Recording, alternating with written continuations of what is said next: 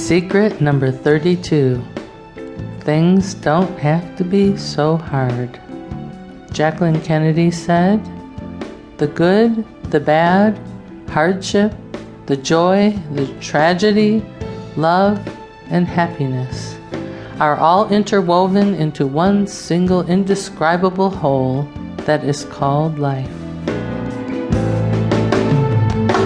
Many spiritual books, including this one, tell us that we should learn to grow from our pain and to bear all the obstacles of life with faith in the ultimate goodness and perfection of this universe. However, it is important to realize that we can grow not only through hardship, but also through joy. One of the main secrets of spiritual happiness is that things don't have to be so hard. Spirituality doesn't have to be so hard. Life doesn't have to be so hard. Learning our lessons doesn't have to be so hard. Some people always seem to look at life through the glasses of everything is hard. And you can be sure that such glasses are bound to affect their experience of happiness and unhappiness. One fairly advanced level of spiritual growth is to learn to be happy even during trials and tribulations. However, even if we're not always able to stay perfectly happy during bad times, we can at least learn to be happy when things are going well.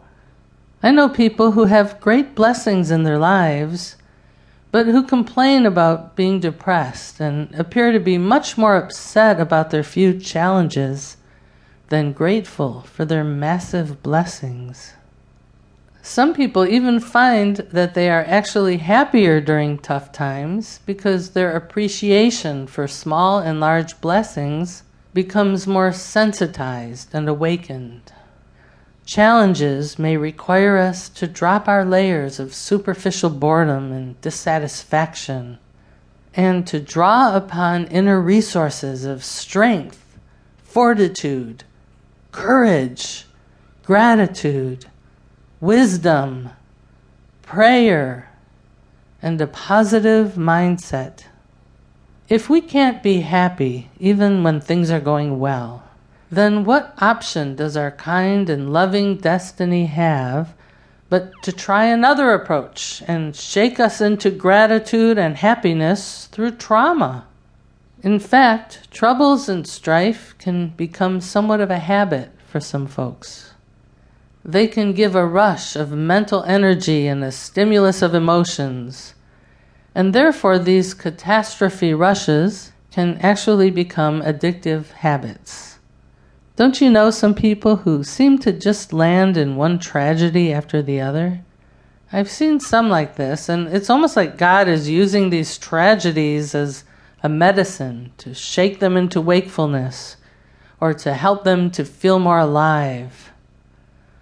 Nevertheless, with spiritual practices and wisdom, we can learn to create the same kind of excitement, enthusiasm, and growth inside ourselves without having to go through so many hard times. Remember, sometimes life is hard, and sometimes life is not so hard. When it is not so hard, don't make it hard.